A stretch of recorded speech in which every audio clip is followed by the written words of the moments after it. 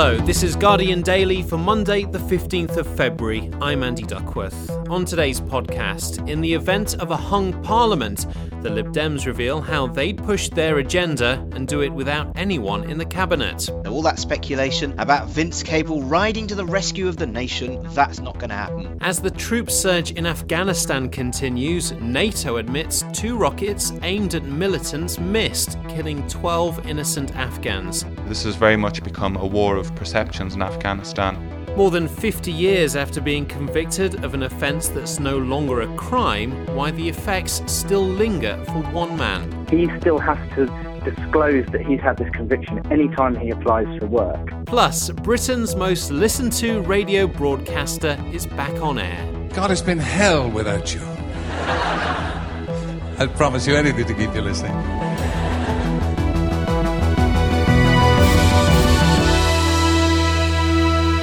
First today, in the event of a hung parliament, Nick Clegg appears to be throwing a lifeline to both Labour and the Conservatives. It's believed the Lib Dem leader will allow either party to pass a Queen's speech, and this is the key point, without demanding cabinet posts in return. Preparations for a hung parliament, in which no party secures an overall majority, have intensified in recent weeks as opinion polls show a narrowing of the Tory lead. Nick Watt is our chief political correspondent. What the Liberal Democrats are saying is that if there is a hung parliament, that means that no party has an overall majority. We, the Liberal Democrats, are not interested in bums on seats. They're not interested in cabinet posts. So all that speculation about Vince Cable riding to the rescue of the nation and becoming Chancellor of the Exchequer, that's not going to happen. We don't want cabinet posts, they're saying. What they are saying, though, is we do want our agenda to be addressed. And what Nick Clegg is saying is that we, the Liberal Democrats, would have 4 key elements of our election campaign. We will fight on those. And if we hold the balance of power, we will push for those ideas to be implemented. Is this surprising, kind of relinquishing some of their power to not have someone in the cabinet? Well, it's interesting because there is an assumption that if they did hold the balance of power, it may well be that they would have to be in government, because the last time there was a hung parliament was obviously in February 1974. And Ted Heath, who was the sitting Conservative Prime Minister, entered into negotiations with the Liberals, led them by Jeremy Thorpe, who didn't have as many MPs, but they did hold the balance of power. And Ted Heath said, well, I don't really want the Liberals in my cabinet, but they have to be in my cabinet, because unless I bind them in, it isn't going to work. And the Liberals then said not interested in cabinet seats, and it didn't work. But really, this does show that the Liberal Democrats have learnt the lessons of recent years. And the lessons of recent years is if you go into an election campaign talking about coalitions, the electorate will say, no, thanks very much. We're not interested in people who are talking about jobs. We're interested in people who have ideas. So what Nick Clegg is going to do is he's going to go into the election saying, I want these 4 ideas. And the 4 ideas in this order of importance are focusing education spending on the disadvantaged, reforming the tax system to take 4 million lower paid people out of tax, rebalancing the economy, big focus on cutting the fiscal deficit, and number 4, political reform. And the way they're going to play that is that go into the election campaign, these are ideas, these are what we are putting to the British people. And when us grubby little journalists say to them, what about a hung parliament? What about you getting a job in cabinet?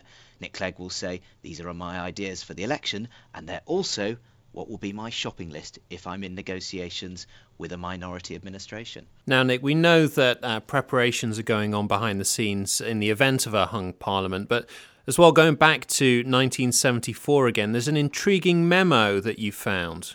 That's right. Sir Gus O'Donnell is circulating privately a memo that was written in March 1974 by Robert Armstrong, who was then Principal Private Secretary to the Prime Minister. He went on to become Cabinet Secretary under Margaret Thatcher. And this memo really sort of sets out the guidelines for what would happen if there is a hung parliament. Normally, you get a clear winner.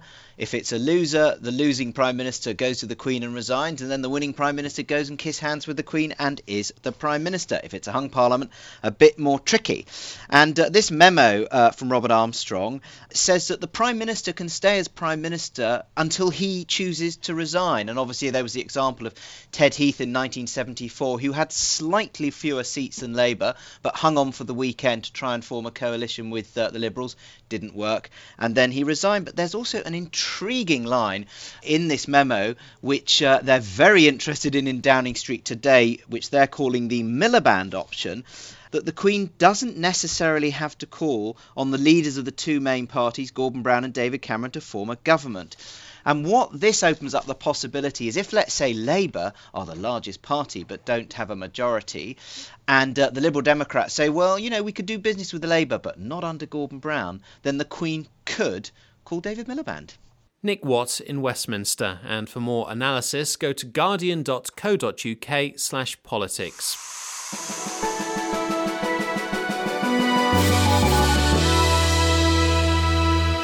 12 Afghans have died after 2 rockets fired at insurgents missed and struck a house. It happened during the second day of NATO's effort to break the militants' grip on Afghanistan's dangerous south.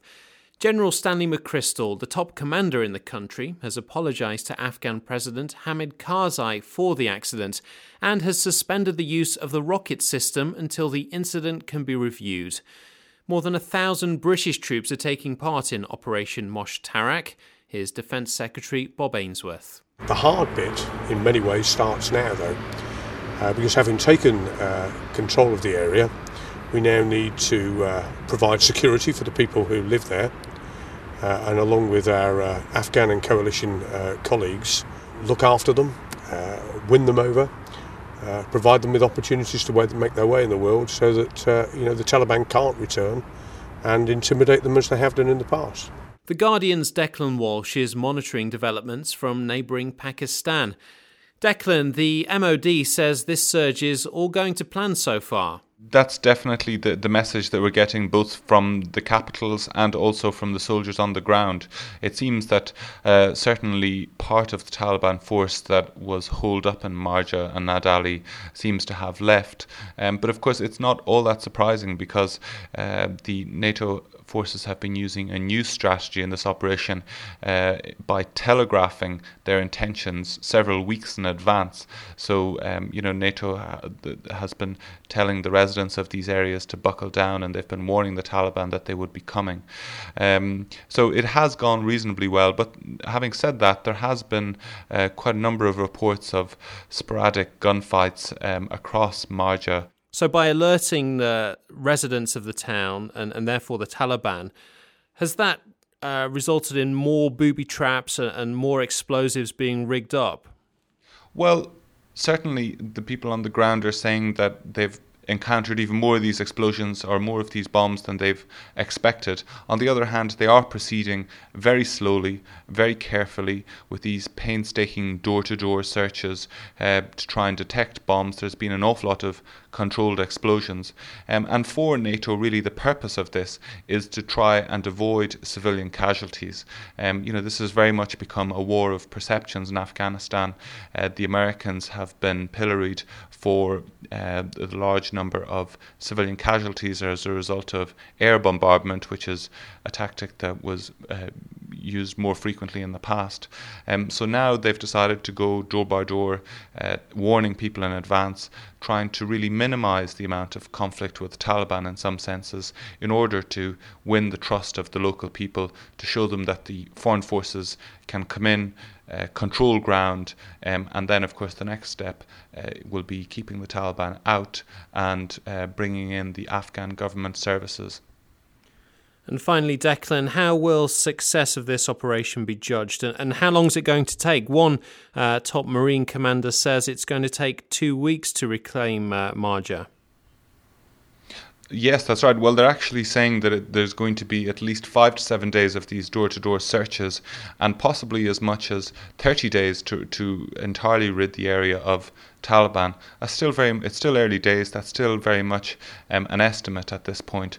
But really, I think the success of this operation will be judged not by the military offensive or by the exit of the Taliban, but rather by the ability of the Afghan government and security services to come in and to hold the ground, prevent the Taliban from returning, and to start to provide the basic services of health, education, and governance that people need in these remote areas, to show them that that the Afghan government's not going to go away and that the Taliban will not be allowed to come back.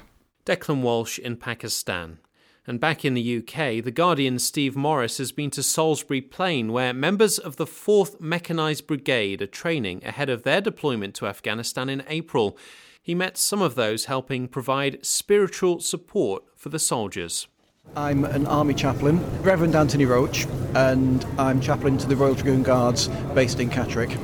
It is a hugely difficult times with demands being placed upon us, which we are obviously going through the training to meet, and we have not just the military demands but the personal demands, the sacrifices that people make in leaving their homes, going to a different part of the world, spending the months there with the deprivation that there is, and then coming back and slotting again back into normal life. It's a big ask for anybody. Part of my job is to support people in that and to do my very, very best to make sure that everyone gets through it with the best order.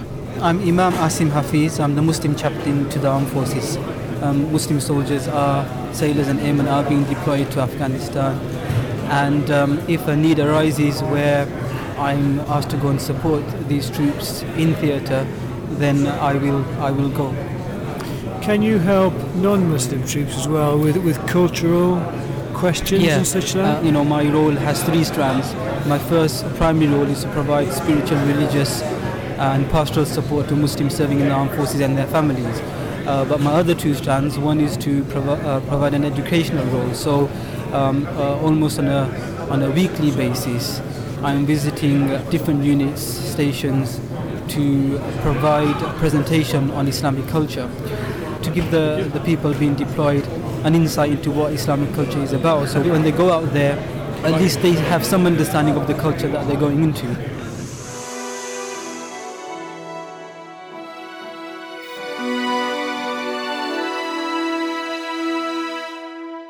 Still ahead on today's podcast, he wasn't away for long and now Wogan's back on radio too. But is he any good with his new format and the new weekend time slot? Terry's come back to have a good crack, though his hair's looking longer and lanker. But alas and alack, Boggy too has come back. And he's still just an old, beloved newsreader and singer of some repute. It started already. Let's say we're only about 14 minutes in. But first, why do we remember the past but have no memory of the future? Just one of the mind-bending questions posed in a new book, From Eternity to Here, The Quest for the Ultimate Theory of Time.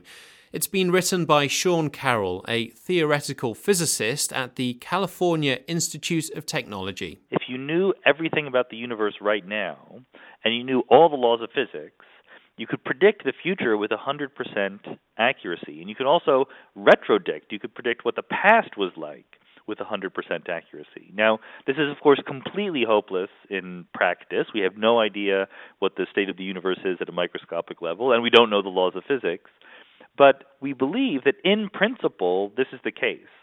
So, and if that's true, then the future is just as real, just as determined as the present is or the past was. It's just that we don't know what it is. So as we move into the future, we're learning more and more about the universe. But if we knew everything about the universe, we would know everything about the future. And there's more of that interview in The Guardian's latest Science Weekly podcast. You can find it at guardian.co.uk/scienceweekly.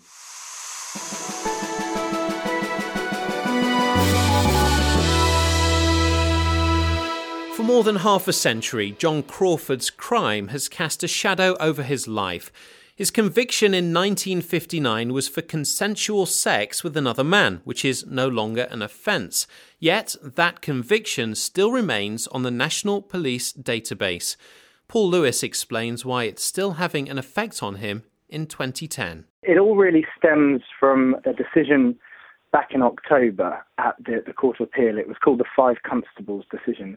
It related to police data, and as a result of this court decision, there was a memo sent out to all police forces telling them that they shouldn't step down or remove or delete people's convictions from the national police computer, the police database, regardless of the reason. So there were people who felt their convictions should have been deleted from the database and weren't. And this man, John Crawford, was one of them because he had a conviction for buggery from 1959 and it was still on the system.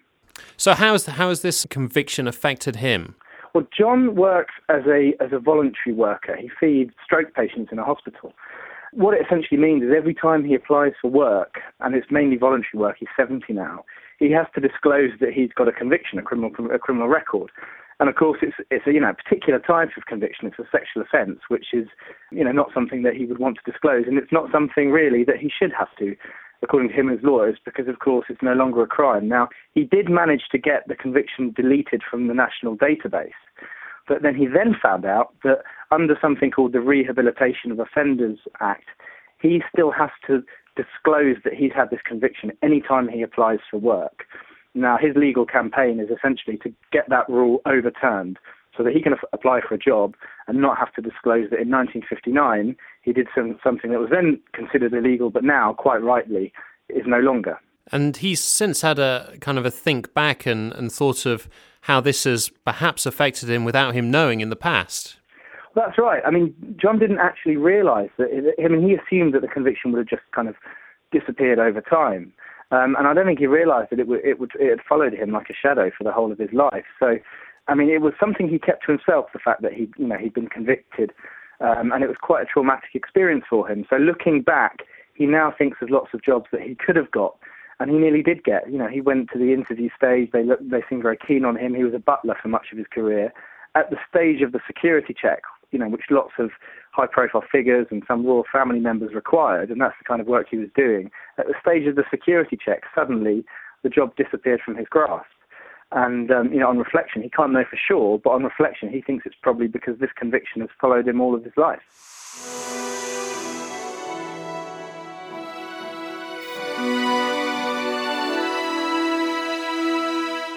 Nearly 2 months after leaving Europe's #1 radio breakfast show, Sir Terry Wogan is back on the airwaves. The 71-year-old's new show, Weekend Wogan, began yesterday on BBC Radio 2. The Guardian's radio critic, Elizabeth Mahoney, was listening. I think it's a curious sort of hybrid of a show at the moment. Bits of it feel like the old breakfast show, inevitably. With a record 8.1 million listeners, he's not going to forget about that programme quickly. But the new format, the sort of live music, live audience, the two don't really work together at the moment, I don't think. I think it needs to sort of embrace the new format more. What people loved about his old programme was the kind of self-deprecating, witty chat and a kind of intimacy. And when you put that into a live, kind of boomy auditorium with a live audience, it kind of sits rather awkwardly, I felt. I do think the programme's going to sort of settle down, and it's absolutely right for the sort of Sunday morning, sort of late morning slot. And it's the live music that I think will save it and kind of make it gel. There was lots and lots of time for music. There was Norah Jones and Jamie Cullum. Now, whatever you think of those, even if they're not your cup of tea, they both did a number of songs. They duetted. There was a lot of kind of warmth in the room. You could hear that. And I think that's what's really holding the show together. But I think for fans of the old breakfast show, it kind of feels like there's not much chat, there's not much banter, there's not much of what we all used to love about the old show. So at the moment, I think it's a curious hybrid, but it will inevitably develop over the next few weeks. So he's been off air for a few weeks now, and I think he told listeners it's been hell without you. Yeah, I have to say, good old Wogan, he absolutely loves it. I mean, he said that was the opening line, God, it's been hell without you. And his final line was, I wish it was here already, about next Sunday. He absolutely revels and relishes it. He really does. And, it's interesting. His last show on the radio, he sounded so sad to be going, and in this he sounds so happy to be back on. It's only been a couple of months, but he really does sound hungry to be back on the radio, which, I mean, you can understand. But I thought they were very telling opening and closing lines. And I ought to ask you about how Chris Evans, his replacement on The Breakfast Show, is getting on. What have you made of him so far? I think it's really settling down now. I listened to it last week a few times, and I think it's really to me it still feels overloaded. There's still too many bits and pieces going on. And I just wish that they could kind of cut a few of the features. I think there's still room to kind of let the audience just settle in and breathe a bit when they're listening. Mornings are already very frenetic, and I think for most people, and I think that kind of listening along to something that's also still very, very busy, for me, it just needs to calm down a bit still. Although I think it's, the tone of it is much, much calmer now. It's just the features are still, I think there's too many of them still. On Terry Wogan, it turns out he's been asked, or there's been some offers about whether he could replace Jonathan Ross on a chat show format on the TV. Do you think that would work all these years on from when he did it last on the BBC? I wouldn't think so. I mean, I think that what Wogan's got now is the chance to really enjoy his status as a national treasure. The way he went out on that breakfast show with a huge audience and, really, really warm, affectionate coverage of that. I think to go back and try something different, if that fell flat, that would be absolutely awful. And I would say stick to radio. He's absolutely brilliant at it, even in this slightly awkward format this morning. 2 or 3 weeks' time, it'll be sorted, and it will be a lovely warm show to peel roast potatoes to. Elizabeth Mahoney. That's it for today's Guardian Daily. Please leave your comments on the blog. You'll find that at guardian.co.uk/Guardian Daily. And while you're there, make sure you subscribe for free, of course. You can follow us as well on Twitter. Search for Guardian Daily. Today's podcast was produced by Ian Chambers. I'm Andy Duckworth. Thanks for listening.